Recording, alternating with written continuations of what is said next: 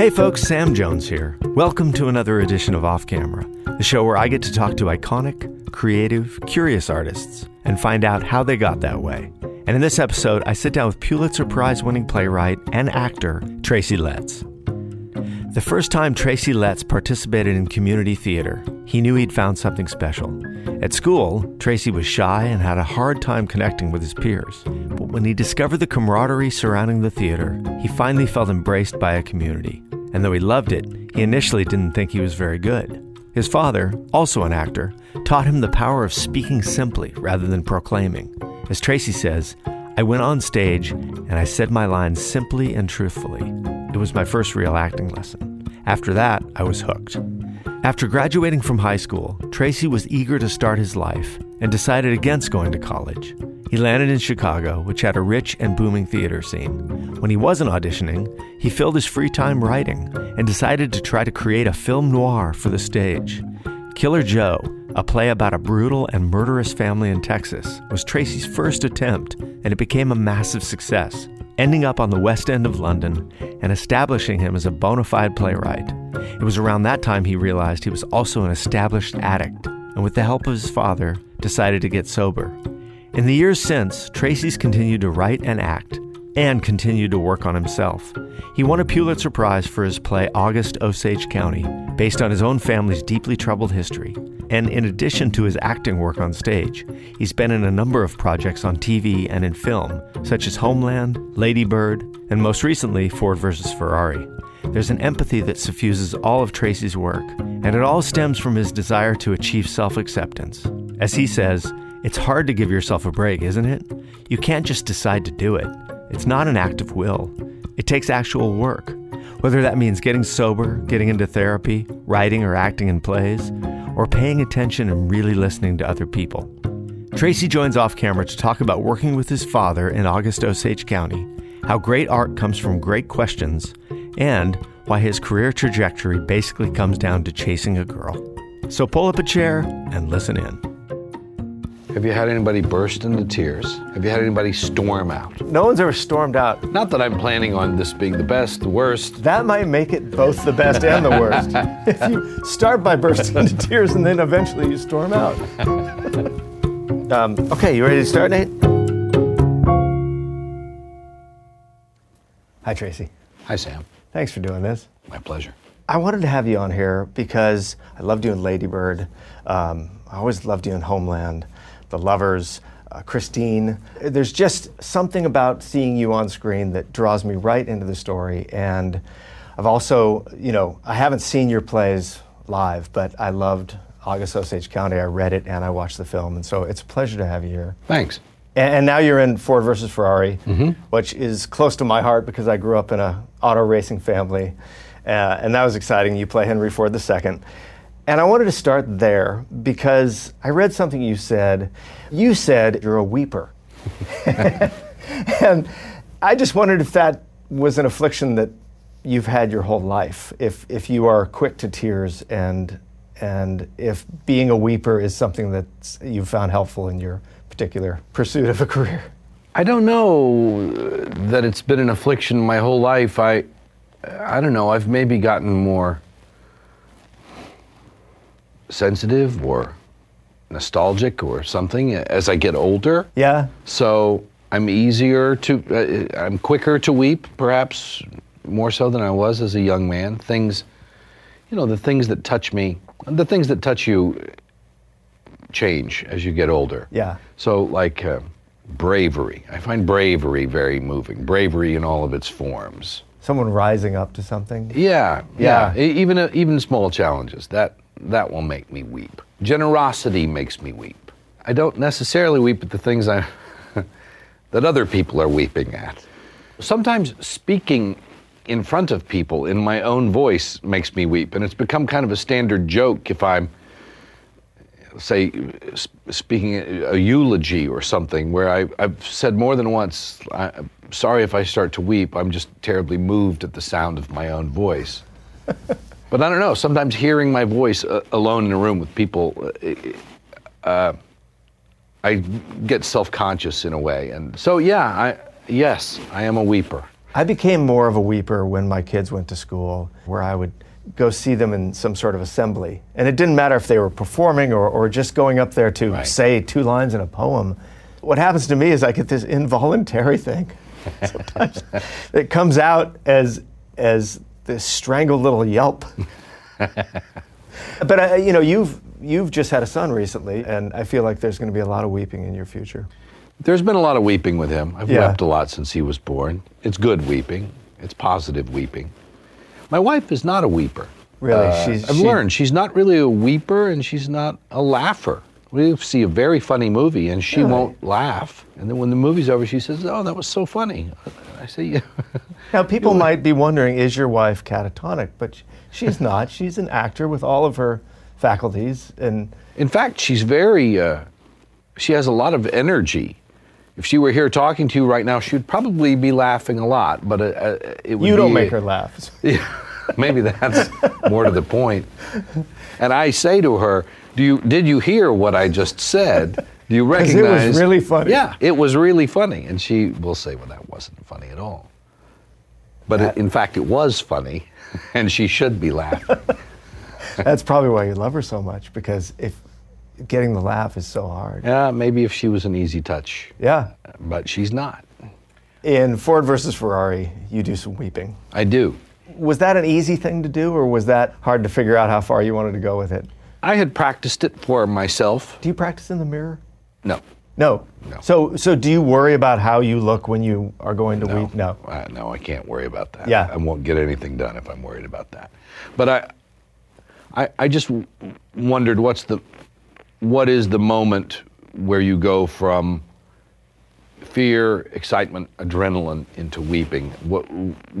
What's the physical reality of that? How do you do that? So I had rehearsed it myself. Jim Mangold, the director, and I, we never talked about it. We knew it was a big moment in the script, and we knew we had to get it that day. And Jim provided the circumstances for it to happen, meaning I'm actually in the car. The car is Matt's in the seat beside me. He's not actually driving. We're being pulled by a camera rig, but one that gets up to 100 miles an hour. We got up to 100 miles an hour and doing some fishtailing and spinning around. And so you're hearing the sounds, and you're smelling the gasoline and the burn rubber, and then the car spins to a stop.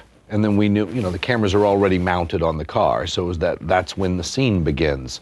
So I did what I had rehearsed, and Matt and I just played the scene as scripted. Turns out they mostly used the first take, though we did it several times. And is it a total fake cry, or are you hitting something real? Oh, I'm hitting something real. You are? Yeah. And is it related? Like, my daughter asked, Dad, was he really scared when they filmed that?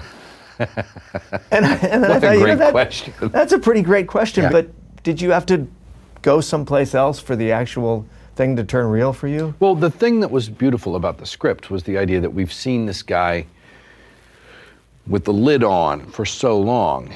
He's almost a monument. Right, we should say you play Henry Ford II. Henry Ford II. And you are a figurehead, and you have the name, and you're a legend, and yeah, so it comes, it's completely unexpected when it happens. So the idea that there's a moment in the script where the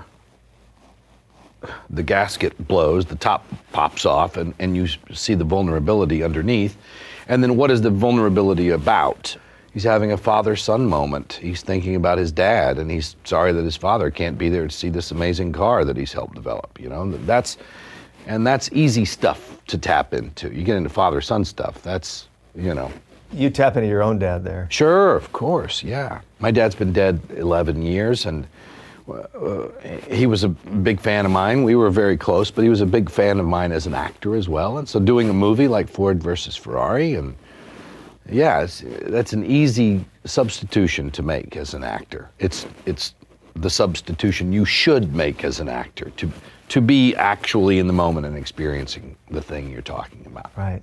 And there's some truth there to wishing he could see you in a absolutely $100 million film. Yeah, absolutely. Yeah. He'd love it. Well, so your father was an English teacher. Your mother was an English teacher, right? And then they both had second careers later, following more of their passions, acting and writing. And you've turned into this amazing Pulitzer Prize winning playwright. But I would think if I grew up with two English teachers, I would want to be as far away from homework and corrections and editing and that sort of critical eye as possible when I left school. And I was curious how they instilled it in you, the love of the English language. Well, our household was filled with books and music and conversation and other professors and families and television, and my folks were bright, smart, funny, curious people. And I mean, they were both critical. My father could be critical of us. And yeah, they could be tough in that regard, but we had such a desire to please them. I say we, two older brothers, and my brother, who's 6 years older, became a musician, and he was a prodigy. And I think I was looking for my thing. I didn't know what my thing was. My folks were not pushing me toward anything necessarily. I always liked writing. I liked writing stories. I had an imagination. I had a dark imagination. And my mom wrote and eventually would have an amazing second career as a writer, though my folks were pretty far left, especially for a small town in Oklahoma. The household was very traditional, and my mom did everything, right? She cooked, she cleaned, she did the laundry, she took care of everything. Plus she worked a full-time job. Plus she wrote on the side, and I don't know how the hell she did it, really. Yeah. I actually don't know. And as a kid, was your dad sort of the heroic figure in your mind? Yeah, he was. Isn't that funny how that works? Yeah. Although I always had a real sympathy for my mother. I noted even at a very early age that the deck was stacked.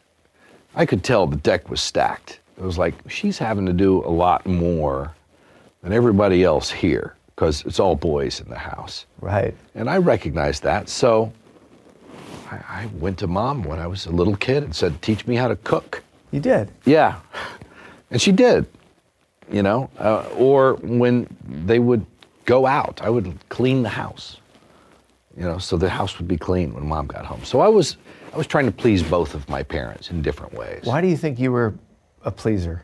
I don't know, the youngest, I don't know, sensitive. Sensitive. Yeah, no, it's a funny thing. Parenting creates the wiring for your children for a lot of the way they'll see themselves and the way they go out in the world, So I'm always curious about that, especially with someone who became a very creative person, is what was the environment that either contributed to that or they had to build up a resistance against it? Yeah, it's complicated because my folks were mercurial, and the dynamic in the house shifted a lot over the years, and the dynamic between them shifted. They were both strong personalities. But they stayed together. They did. They loved each other. They stayed together for 49 years. They not only loved each other, they had a great passion and curiosity about one another that stayed until they died. They stayed intensely curious people. And they just genuinely loved each other a lot. But yeah, the dynamic it shifted. It could be shifty. Yeah. My dad he could be very, especially when I was younger, as a young kid, he could be really temperamental. He could be very angry, scarily angry. Not violent, but angry, and in a way that scared us as kids. Mom could be, right, wanting to keep that at bay or wanting to keep that away from us. But Mom had her own temper too. And of course, circumstances in the house change. I mean, August Osage County is based on a true story. Yeah. My mother's father committed suicide by drowning when I was 10 years old. My grandmother went through many years of addiction to downers and just really put our family through hell, put my mother through hell. So dynamics like that, then events like that changed the dynamics in the house. So you were in a place that was, although it was stable from the outside, there was a lot of shifting tides within that you had to sort of, that makes sense that maybe trying to be a pleaser is that today may be a new day for how the whole thing is working, right? Yeah, I suppose. I do have I have many great stories about both of my parents. This is not a great story about my dad. So I introduced that caveat. I know this isn't a great story about my dad. Please. We usually like great stories on this show. Let's try something different. No, I don't mean that it's not. I mean, it doesn't show him in the best light. Right. I had written a book report for school, and I brought it down to my dad to read. I don't know why the hell I was showing my dad my book report. Again, pleasing, I guess, but I took it down and I showed it to my dad, and he was watching TV, and I handed it to him over the back of the couch. He took it, and he read it while he's watching TV, right? So he casually reads it, and then he hands it back without even looking at me. He hands it back, and he says, "Take this back upstairs and rewrite it." My son doesn't write like that. Really? Yeah. I have What a do you do Pulitzer with Prize. That's the point of that goddamn story. Was he alive to see you get the Pulitzer Prize? He died 6 weeks before I got the award. Oh, God. Yeah. Is that poetic justice or irony? It's Poetic injustice? terribly sad irony. Gosh. Because we were very close. He was in the play, of course. Yeah, he played your grandfather. And he was fantastic in the part.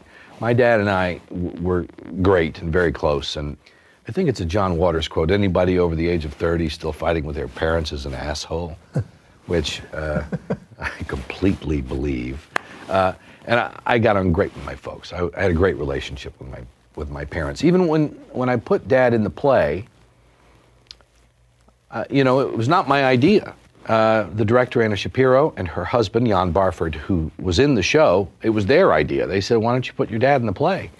And I said, "Oh, I got to think about that. I want to think about that because the idea of your parent in your workplace watching you do your stuff." Right. It's like, No, I'm imagining my mom sitting in here listening right now. And how would it impact the work you're doing? Yeah. How self-conscious would it make you? Right. Especially because my dad had, as I say, that keen editorial eye.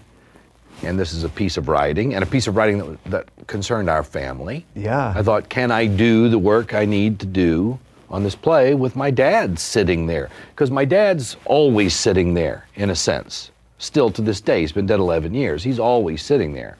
So he was always there when I wrote something. I thought, to have him in the room while I'm working on this, I just wanted to think about it. And I thought about it. And I thought, no, I'm cool. I'm cool. I'm confident enough in the work that I do and the job I have to do that I can not only accept my father there, I want him there. He will be great in the show. He will have great contributions to the script. And it'll be a fun thing that we get to do together. Yeah. And it turned out to be all of that and more. It was fantastic. It was a great experience. You know, I was a late bloomer. I'm tall now, but I was a short kid who hit puberty late, who was bullied, had a rough time in high school, and it took a long time for the person I was inside to match the person I was outside. That's I could say all of those same things about myself. Is that true? Yeah. Really? Yeah. Well, I was curious if you think that contributed to you becoming an artist, or if you think it almost derailed you becoming an artist. I certainly think it contributed to me becoming an artist. But if I'm honest with you, why wouldn't I be? You be? If I'm honest You've won with a you, Pulitzer Prize, for God's sakes. I can sit here and talk like I knew what the fuck I was doing at any point in my life. I rarely have I felt that. Rarely have I felt that kind of solidity. Certainly before I was 40, I didn't feel a lot of that solidity of, I know what I'm doing, I know what my next thing is, I know who I am, I know what I want, I know how to say what I want, I know how to say what I don't want. I don't think I felt any of that very strongly before I was 40 years old. It all just seems like blind fumbling. Right. School to me every day was sort of a trial that you had to make it through. Yeah, I hated it. Home was the safe place. I'm told that I've blown this out of proportion. I'm told by others who knew me at the time that I have this wrong. That's but my interesting. perception was that I was deeply unpopular in school. I never had a girlfriend in school. And I got bullied up to a point, through middle school, not so much high school, just because I kind of removed myself from a lot of stuff in high school socially. I had a few friends. But yeah, I continued to do band. Marching band fulfilled the PE requirement. So you didn't have to do PE. Right? If you did marching band in the winter semester, you didn't have to do anything else. And then I would have to find something in the spring. So one year it was golf. Golf, come on, it was ridiculous. I can't play a lick of golf. Tennis, I was the worst tennis player in this, something to fulfill the spring athletic requirement. So, yeah, I think of it mainly as social awkwardness and what felt like being ostracized. But I'll tell you the truth, I also think now, back to that time, it's like, get out of yourself, man. Everything was so, it was all just self, right? There was no part of me that was taking in the other kids in school and what they were going through. And I think about some of the kids I knew at the time, not only some of the troubled kids I knew at the time, but some of the kids I knew at the time who were good at that, who were good and helpful and good people and had kindness and generosity and empathy, awareness of other people. I had none of that. It was like 20 years later before I went, oh shit, there were other people in that school. Well, so was there a moment where you realized, oh, I like performing? Like to me, it's hard to square the idea of feeling like you want to remove yourself and you're antisocial with, I like the feeling of performing and I want to put myself out there. And like, when did those two things come together? So when I was 15 years old, there was a woman in our town who directed community theater. Katie Morse was her name. She was directing in Tishomingo, Oklahoma, which is about an hour away. She was directing a production of The Solid Gold Cadillac. And she asked my dad to be in it. And he said no. He didn't want to drive an hour to Tishomingo to do rehearsals. He didn't want to do that. So she asked me to be in it. I was 15. She knew that if I did it, Dad had to drive me. If he had to drive me, he might as well be in the play. You were just a pawn in their game. That's right. And it worked. I said yes, and Dad said, all right, I'll do it. And he drove me. We did. Really? So my first play was with my dad. Solid Gold Cadillac. I don't think it was a great production of the Solid Gold Cadillac. Turns out Solid Gold Cadillac is not a very strong play. But there was a sense of community around us making this thing. And there was I think she was runner-up to Miss Oklahoma, who was in the show. She was interested in getting into acting. She was in the show. There's always a girl. And she liked me and paid attention to me at a time when, going to high school and nothing. So there was probably something in the social aspect of all of that. I said, give me more of that. Give me more of that social interaction, attention from a woman, in any form, some acceptance. And did you also get the sense that you were decent at it? No, I'm sure I was terrible at it. I have no doubt I was terrible at it. And then I did a couple of other plays because I was trying to repeat that experience. And then I did a community theater production in my hometown of The Skin of Our Teeth by Thornton Wilder. And I played the telegraph boy and some ensemble parts. Totally on the cheap, at the Choctaw Community Center in Durant. But my dad at one point, just as we were about to start performances, he said, why do you always sound like you're proclaiming? Why don't you just talk? Why don't you just say it? And I did. Again, trying to please my dad. I just went out there and I said it. I said the words simply and truthfully. And it was my first real acting lesson. It was like, oh, the power of speaking simply and truthfully in a room it has great impact. People can feel it. They can feel when somebody's speaking simply and truthfully. And then I was hooked. And I did another community theater show, and I started taking courses at the local college, even though I was still a senior in high school, and trying to be in plays. I just wanted to be in plays because I felt the power of that. And shortly thereafter, certainly I said, well, this is what I am. This is what I do. And so it was acting first before playwriting. Yes. So what did the English teacher parents think when you dropped out of college after one semester? Were they, how did the pleaser You know, my folks were the first in their families to graduate from high school. And they wound up with advanced degrees. My father, because of the GI Bill, wound up a PhD. He was a Fulbright scholar. I mean, academia was their ticket. Yeah. And so when I declined to go to college, well, I marvel at how sanguine they were about my decision. Really? Yeah. They knew a guy who was recruiting for a college, and he really wanted me to go, and I didn't want to go. I chose not to go.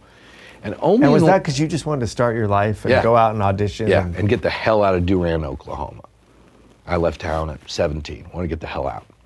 And this fellow talked to my folks and was concerned. He was like, Tracy should go to college. He should learn not only how to do this work, but he should learn other things too. And you know he should. And only in the last few years did I talk to this gentleman who told me the story of my father saying, that's not his path. He's not going to do that.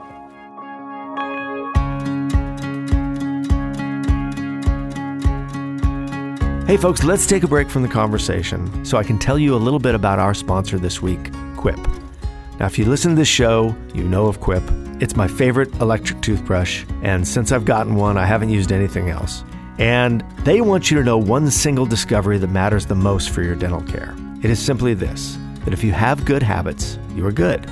That means brushing for 2 minutes a day, twice a day, and flossing regularly, no matter what brand you use. Quip makes that simple, starting with an electric toothbrush, refillable floss, and anti-cavity toothpaste. Now, I use all those things. I love the taste of the toothpaste, and they've just got the whole system down pat. Their electric brush has sensitive sonic vibrations with a built-in timer and 30-second pulses to guide a full and even clean. And the Quip floss dispenser comes with pre-marked string to help you use just enough. Plus, Quip delivers fresh brush head, floss, and toothpaste refills to your door every 3 months with free shipping, so your routine is always right. You know, initially I was a little skeptical, like, why do we need a subscription service for a toothbrush? And now that I've done it, I don't know how I would do without it. It's so nice to never run out of toothpaste and to know that your electric toothbrush is always going to have batteries, you never have to plug it in, and you're always going to be able to take it on a trip and know that you're not going to run out of things. It's become an indispensable part of my bathroom routine, and if you haven't tried it, I'm telling you, it's a great system. You can join over 3 million healthy mouths and get Quip today, starting at $25. And if you go to getquip.com/offcamera right now, you'll get your first refill free. That's your first refill free at getquip.com/offcamera. That's spelled GETQUIP.com/offcamera. Quip is the good habits company. Now back to the show.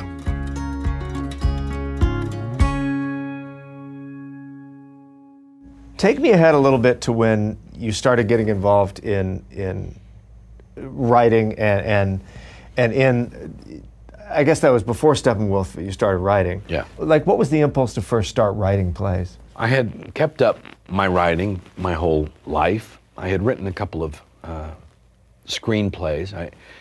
After high school, I went to Dallas. I lived there for a couple of years, tried to make a go of it in Dallas. It turns out it's rather hard for actors to make a go of it in Dallas. At the time, they were Let me stop you there really quick. Why did you not just go straight to New York? I was scared. I'm sure I was scared of New York. I didn't know anything about it except from the movies. I didn't know anything about what the life of an actor in New York meant. It just seemed too foreign to me. Dallas was 100 miles away. I could come home on the weekends and my mom would do my laundry. So I went to Dallas and worked in fringe theater for a couple of years, and I was broke and drunk and I did a few plays, but it was clear I wasn't going to make a living in Dallas. And a guy came and offered me a job touring Norway and Sweden, playing the romantic lead in Barefoot in the Park. I did that for 4 months when I was 20 years old. It was a great gig. God, what a great adventure. It was a great adventure. I fell in love. My girlfriend moved from Dallas to Chicago. And I swear to God, I don't remember, but I followed her where we were in. I was like, why don't you come up? I don't remember how. I feel like your career has basically been defined by, first it was Miss Runner-Up Oklahoma. Then you follow a girl to Chicago. Yeah. That's absolutely true. I met my wife doing a play. Right. I mean, it's absolutely true. When we came back to Dallas, and then I went up to Chicago to see her, and I fell in love with Chicago. I fell in love with the city and the... And what a vibrant theater scene, and there's improv, and there's... I didn't know anything about it. Right. I didn't know anything about it. The only thing any of us knew about Chicago in Dallas was John Malkovich was in Places in the Heart and was nominated for an Academy Award. And at the same time, that production of True West that Steppenwolf famously did with Malkovich and Sinise was put on PBS. And so we all heard about this theater company, Steppenwolf Theater Company. And it was a bunch of kids from Illinois State University who had gone to Chicago and started a company in a church basement. And suddenly they were getting nominated for Academy Awards, and the scene there was really booming. So I go to Chicago and I start acting in plays, and you have a lot of downtime, so I decided I would write a play. I was reading a lot of pulp fiction at the time, and I just thought while I was reading it, gee, I wonder if this would work on stage. I've never seen it on stage. And I knew I could get it done if it was purpose-built. I'm going to write a play, single set, 5 characters. I had read a story in a newspaper about a murderous Florida family. I changed it to Texas, and that was Killer Joe. And I thought I was, my only desire was to write this play. I didn't consider myself a playwright. I didn't call myself a playwright. Oh, I'm an actor, playwright. I was an actor who had written a play and was trying to get my play done. And after a couple of years, it was a lot of nonsense. People predicting walkouts, and people are going to get bent out of shape. It was going to be, I don't know, a lot of nonsense. I finally got the play done at a small theater in Evanston, Illinois, very small, 40-seat black box theater. Really? And board members there at the theater quit. They were so enraged by this piece. It's very dark. It's a very dark story. Yeah. And we got it done, and I got panned horribly by pretty much everybody, but Richard Christensen, the lead critic of the Chicago Tribune, gave us a great review, and kind of started my playwriting career. Suddenly I was a bit of a playwright, because he not only gave it a great review, he had a lot of sway in the community at the time, and he had a little box with a hits and misses or picks and pans or whatever the hell you call it. He put our play in there. It would be in there every week. And he included in the parentheses after the play, warning, contains graphic violence and nudity or whatever the hell it was. You're like, thank you very much. And we just, sold like hotcakes. Yeah. And I had intention, even the posters we made for the thing, I was the one sitting there going, it's rated X. People under 18 not admitted because of this stuff. And it wasn't because I was trying to sell tickets, though that was in fact a byproduct. I just didn't want to hit people over the head with a chair when that's not the experience they wanted. It was an adult play. It's sure. like, if this is the experience you want, come in and you'll get it. And the play was a big hit and ran for a long time. And somebody came and saw it and said, you should take this to the Edinburgh Festival. We took it there. It was a big hit in Edinburgh. A bunch of London producers came and saw it. The Bush Theatre in London won the day, and they said, we want to do this in our theater. So we took the show to London, the same cast, and we did it at the Bush Theatre in London. And then Michael Codron, who was a venerable Broadway West End producer and had produced all of Pinter's works, came to see it, and he said, this should be on the West End. And he took it to the West End and Were it you ran on just the West End shocked for at 4 this months. point that Yeah, this is- I was shocked. You were. And when I went to London, now at the same time that show was going to London, I got cast in Picasso at the Le Panegile, the Steve Martin play at Steppenwolf. That played in L.A., right? It did, and I was in it. Okay. I did 468 performances of Picasso at the Le Panegile. It's where I got my equity card, and I was broke all the time, so it was a good living, and so I stuck with the show, even while my play went off to London. I took a week's vacation from the show here in L.A., and I went to London to see Killer Joe, and that was the first time I realized, oh shit, I'm a playwright, because these people in London didn't know anything about my acting. It's so hard to reconcile that with that moment of your dad passing the paper bag and the self-critic, and your mind's just exploding that you can be that, and it's your first attempt. And my parents hated Killer Joe. They did? They hated it. I Was said your it dad to them, like, of my course. son doesn't write like this? No, you know what they said? Dad said, this is an excellent piece of writing, and there's a lot of energy in the writing. I hate this play. I hate what happens in this play. They hated it. And they delighted in its success. I mean, they just loved it. Yeah. They loved telling the story about how much they had hated the show and how, what a big hit the show was. So when this is becoming a big hit and you're already in LA, is your thought now, maybe I can go out and get some quick cash writing screenplays? Yeah. How'd that work out? Didn't. It didn't. It didn't work out at all. Turned out they weren't interested in what I was selling, and I wasn't selling anything anyway. What a weird thing to be doing 400 plus performances of a play. Your play's on West End, and then you're trying to figure out Los Angeles at the same time. Yeah. Now, were you still drinking at that point? No, I sobered up 3 weeks after the premiere of Killer Joe in Chicago. Really? Yeah. What prompted that? Oh. Especially with all the social events surrounding your play, going to all these lovely places in Europe. I know. You couldn't even raise a stein of... No, I never raised a stein. I never drank a Guinness in my life. What prompted that? Did you... My life was... It seems like rock bottom is not the time when your play gets taken to the West End. Doesn't seem like it, but rock bottom doesn't necessarily have to do with the outside success. Yeah. It's all internal. So what was going on? I was drinking excessive amounts, and I was in a relationship with a woman who I loved deeply, and I left her in an ugly way, and I was not good to myself and not good to other people. And was there something you were trying to outrun, or were you living this crazy life of an artist, or? I don't know. You don't know. You just. I mean, it's all hindsight. In the moment I'm in it, I don't know what the fuck I'm doing. Well, what was the moment that made you say, I got to stop this? My dad flew to Chicago. This is a father-son story. Aren't they all? For guys. They really are. For guys, they're all father-son stories. My dad flew to Chicago, and somebody had called him and told him, said, Tracy's in a bad way. He's making some mistakes. So your behavior was spilling out into other... Oh, yeah. And my dad showed up just to say he was worried about me and that he loved me and he hoped I would get some help for my problem.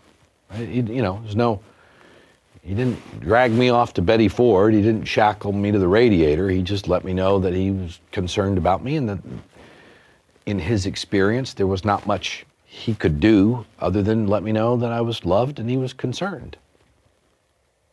And it was for whatever reason, that was a wake-up call, and I decided to, I talked to a friend of mine who was in AA. I knew she was in AA, and I talked to her and said, I think maybe I have a drinking problem. And she said, in my experience, if you think maybe you have a drinking problem, you have a drinking problem. Yeah. So she took me to my first meeting, and I walked in the AA meeting and went, hey, everybody. It was just like, I recognize all you motherfuckers.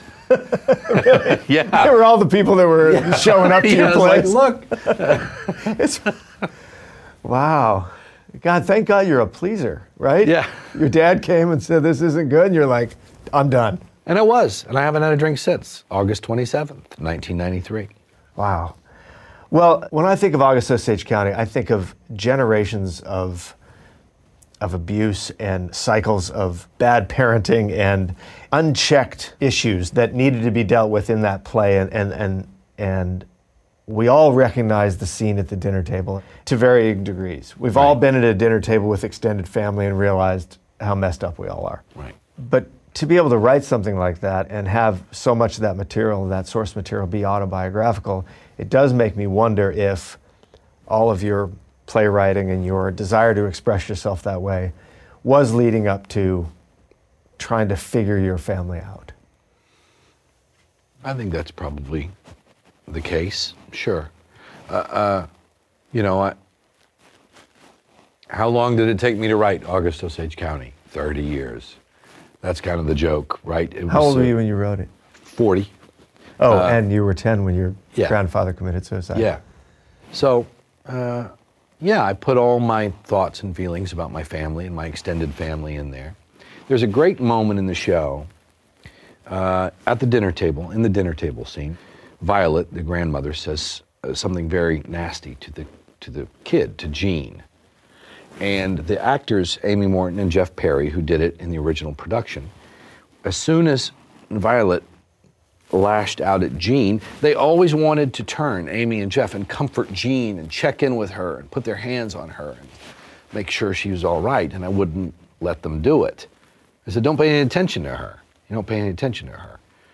And they couldn't fathom it. They were like, what? Jeff is a parent, Amy's not, but they just couldn't fathom that they wouldn't take care of their teenage daughter in that moment. Why do we not take care of her? I was like, because you've taken your eye off the ball. You're not a bad parent. You're having a bad moment as a parent. It's not a good parenting moment, right? My dad was a great parent. No son of mine writes like that. It's not a great parenting moment. And I was 10 years old. There wasn't a lot of concern for me when my grandfather committed suicide. They had their hands full. Their minds were occupied with other stuff. They were reeling, and they took their eye off the ball. And my dad asked me when I was writing it, he said, why are you writing this? And I said, well, those events have haunted me for 30 years. He said, they have? Well, yeah, they have. He's like, didn't I buy you an ice cream? We were all good. It just hadn't occurred to them. It still hadn't occurred to them until we went to work on the play. Did it not occur to him that there was some collateral damage? No. Isn't that funny? Different generation, my dad, as I say, had grown up in terrible poverty, had been homeless for a time as a kid. My dad had a hard time of it as a kid. And our lives as kids, comparatively, were so soft. There's no war. No war, no depression, no, so soft. How could we be suffering anything? Right. It's just I think it's so natural. I think it's so human that you don't necessarily notice that stuff. I think ideas about parenting have changed so much in just a couple of generations. Yeah. Yeah. I have no resentment about that. I have nothing but forgiveness for that. Even when I gave the script to my mom finally to read after I was done with it, and my mom's first comment was, and she was troubled by it. She had to kind of collect herself to talk to me, and she collected herself, and the first thing she said was, you've been very kind to my mother. You're kidding me. No. Meaning Violet. Yeah. Who comes off as horrible. Yeah.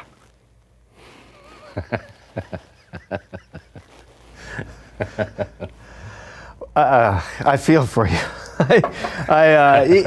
I'm so fascinated by the ancillary benefits that come from the pursuits that we think are artistic, and really maybe what we're doing without knowing it is re-educating ourselves or rewiring ourselves. Yeah. All of the writing I've done has taken a big piece out of me, and it's all I've learned from everything I've written. Not always in the moment. Sometimes it's a little bit later. I look back and I say, oh, that's what that was teaching me. That's what I was trying to work out. That's what I was preoccupied with.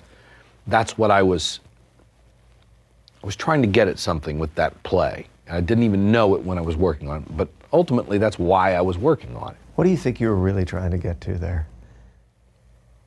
Acceptance. Forgiveness, acceptance. Yeah. Looking at my great, big, fucked up family and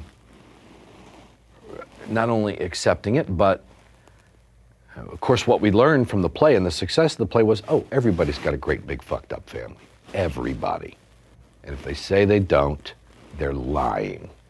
Well, when you say acceptance, you may be referring to accepting the mistakes that your family made, but maybe what it is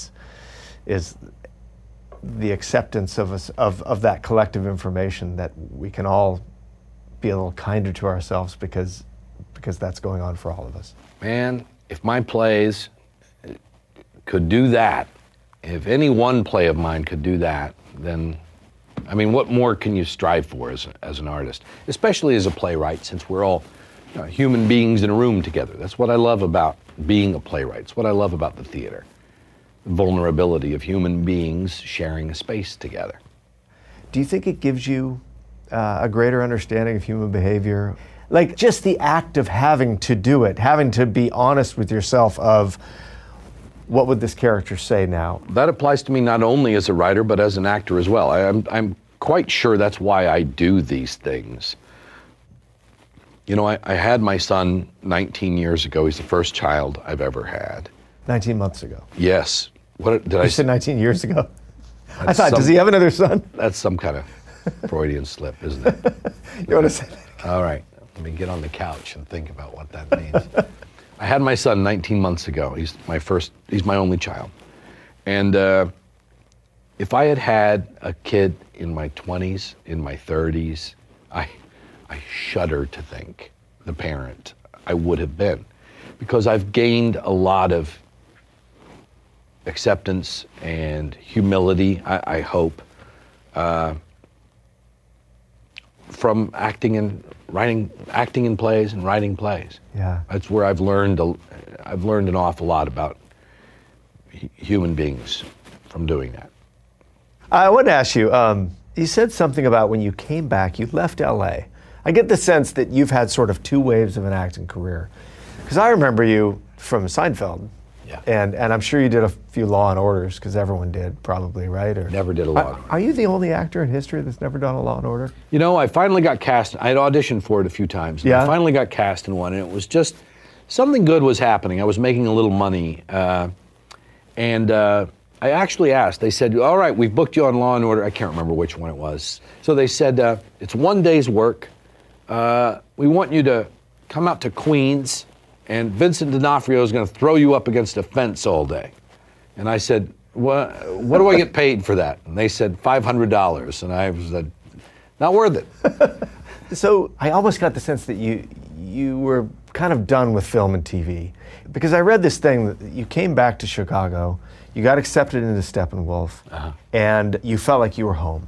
And I wanted to ask you about that, because I think that was around the time in your brain, you say you took a vow of poverty. Yeah. I wanted to ask if there was a correlation between feeling like you were home and deciding that finding your community and your people was better than the ambition that we all think we have to keep pushing for to reach the next level of success and the next level of success. And if you got to a certain point where you felt like you could sacrifice that ambition for a place where you felt like you could really be your artistic best self. Is that what you meant by taking a vow of poverty? That's such a good way of putting it. Again, I certainly didn't have any consciousness of that in the moment. I did actually have I came out to LA when I was 32. And the first thing I booked was Seinfeld. Okay. Right out of the box. The famous Festivus episode. Yes. And then my girlfriend of 7 years, she died when we were both 32 years old. We'd moved to LA 4 months before. We moved here in September of 97, and she died in January of 98. Oh. I mean, there's no way to describe to you or the people watching what that experience was like. It was, I was blown away. But I stayed in Los Angeles. I mean, Chicago was a a ghost town for me. To go back to Chicago at that point wasn't possible. So I stayed in LA and tried to get work. And I strung together a few things. I did a Drew Carey show. I did, I can't remember the name of these goddamn shows. The District Profiler, you know, and write these shows. I did little parts on these shows. And none of it was satisfying. Someone right now that wrote the District Profiler is like, hey. I'm sure, you know, that was a money gig for them too. Yeah. And none of it was satisfying to me, and I wasn't getting any quality work done, and I got into another relationship way too quick. And then that relationship ended. And that was the point at which I realized how much I was, well, so that time spans from the ages of 32 to 36. Okay. And the phone is not ringing at 36. And I guess I also probably had a moment in there where I realized, oh, I'm not going to be a leading man in the films. That's not going to happen for me. Right? There comes a point where those dreams, you have to adapt a little bit. Your dreams adapt a little bit, and you recognize, oh, that's not going to happen for me. That's not the way I'm going with this.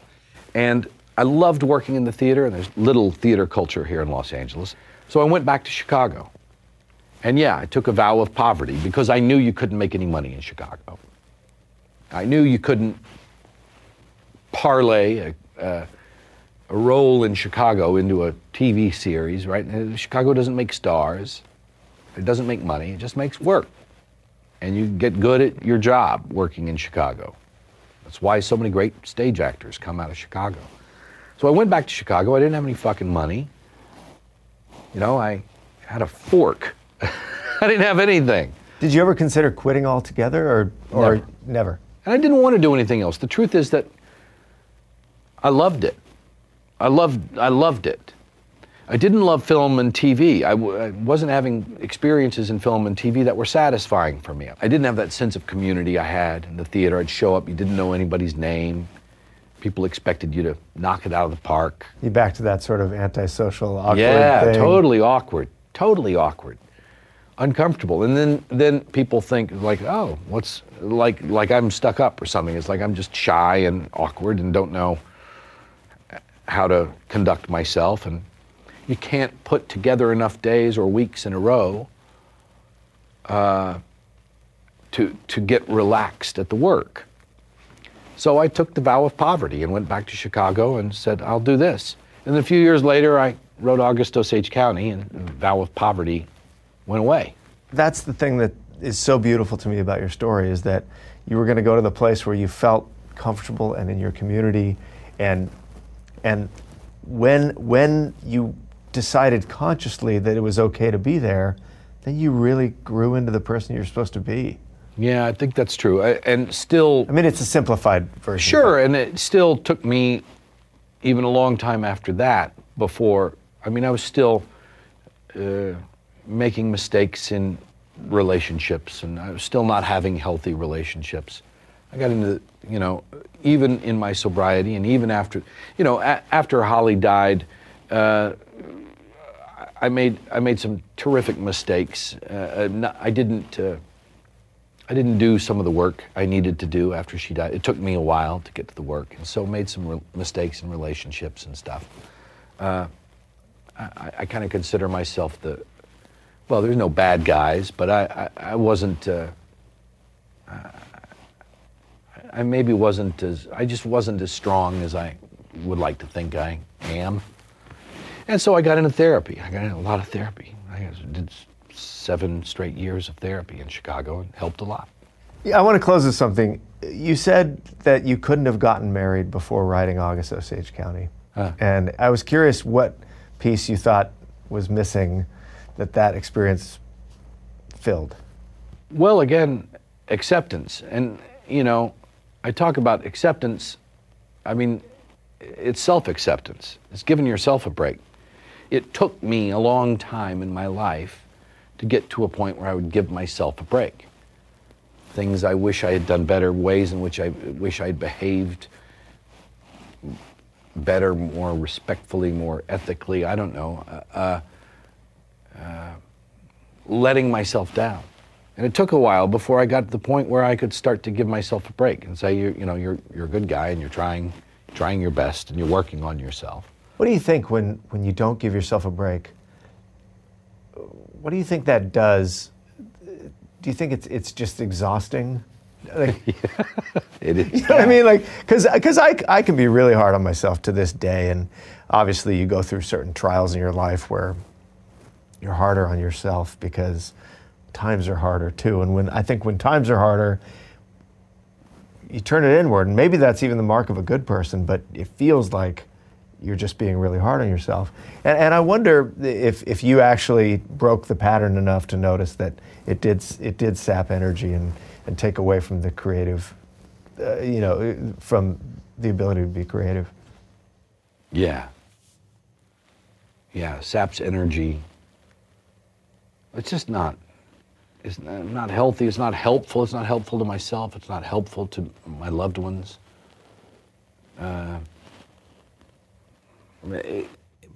But goddamn, it's hard. It's hard to give yourself a break. Isn't it? Yes. Yes, it is. It's hard. You can't just decide to do it. It's not an act of will. It's a much longer process than that. It takes work. It takes actual work, whether that means getting sober or getting into therapy or writing plays or acting in plays, paying attention, listening to other people. Sometimes it's hard. The more I've done this work as an actor, whether it's on film and TV, on stage, it's all listening.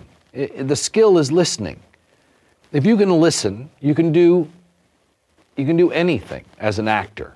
That's the skill, is listening. And it's so fucking hard. So many actors are bad at it. Just like, shut up, quiet the noise, and listen to the other person. Listen to what they're saying. Stop the self-talk and just listen and hear what they're trying to communicate. It's hard to do, but it's satisfying when you do it. Well, I could talk to you for hours about this, and I hate that we're out of time. But you said something earlier about if you could write a play that helps someone else feel any kind of that acceptance or anything, that would be a hell of a thing to be able to do. And I think that's just what you've done, and I think that I respond to your performances in the same way I respond to your writing, in that there is something there that is shared, and there's empathy, and I just admire what you do so much, and I'm looking forward to see what you do next. And I wish I had more time to talk to you, because you're a fascinating guy. That's very generous, thank you. And you didn't weep, and you didn't storm out. So not yet. Listen, if you're going to storm out, will you do it really low so that you don't, No, but thank you very much for being so candid and open. My pleasure. I appreciate that. It was great talking to you. Great.